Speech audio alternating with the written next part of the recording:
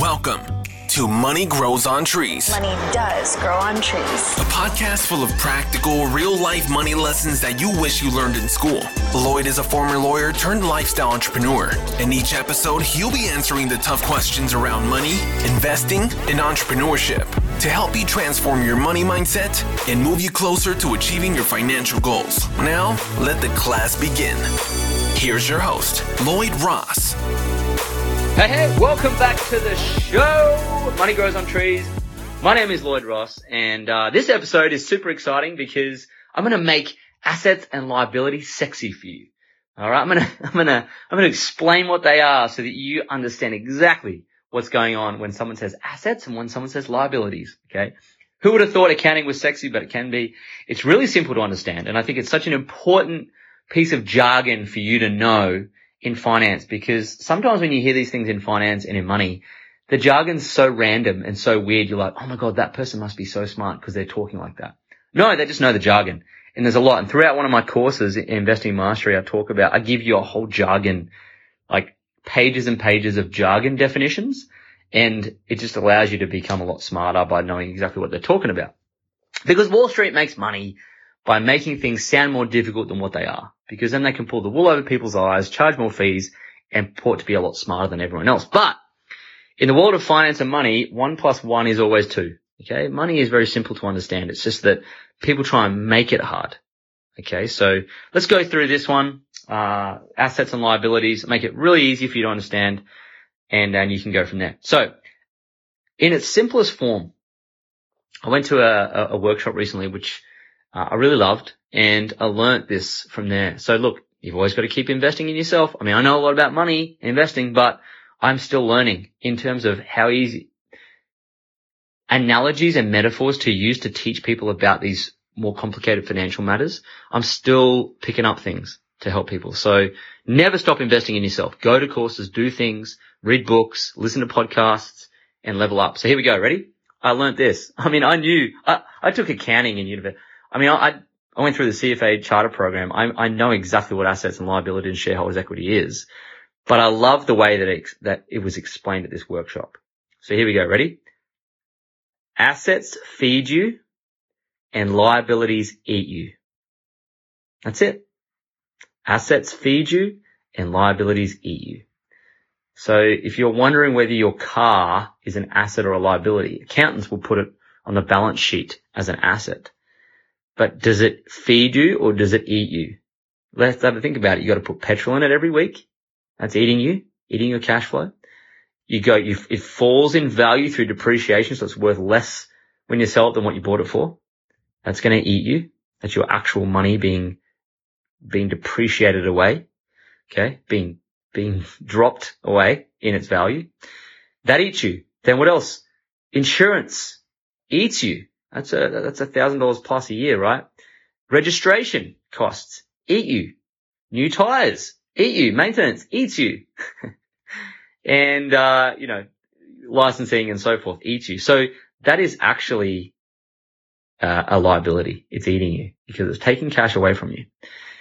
And if you look at someone's home, if you take your home and you start to Airbnb the rooms out and you start to, get students in, or you have Porsche where you're getting paid to look after pets and you're turning that home into an income producing thing, then it's really more of a liability because it's eating you, because you've got to pay insurance, rates, upkeep, you've got to pay the mortgage back, you've got to pay, transaction fees on the way in and out and other things, right? So it's largely, for most people, it appears to be a liability, even though it's on the balance sheet with accountants, it's an asset. So some of the things that are real good quality assets are things like income producing property investments, where there's a lot more cash coming from the property than what the property is costing. So it's actually feeding you. So it has to be positive cash flow property. Okay.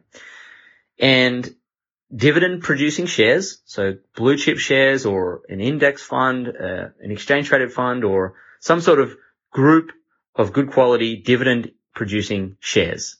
Okay. Shares in good businesses, because they're producing cash flow. They're not taking from you. So they're feeding you. So they're assets. Some businesses are assets because if they're making more than what they're costing and they're feeding you, because we have two businesses that feed us because they're both profitable, then they are both assets. So businesses, shares, which are really public businesses, property, and maybe, like a book, royalties, shows, things that produce cash flow to you that they're not taking, they're feeding you, they're assets. Does that make sense? Liabilities obviously eat you.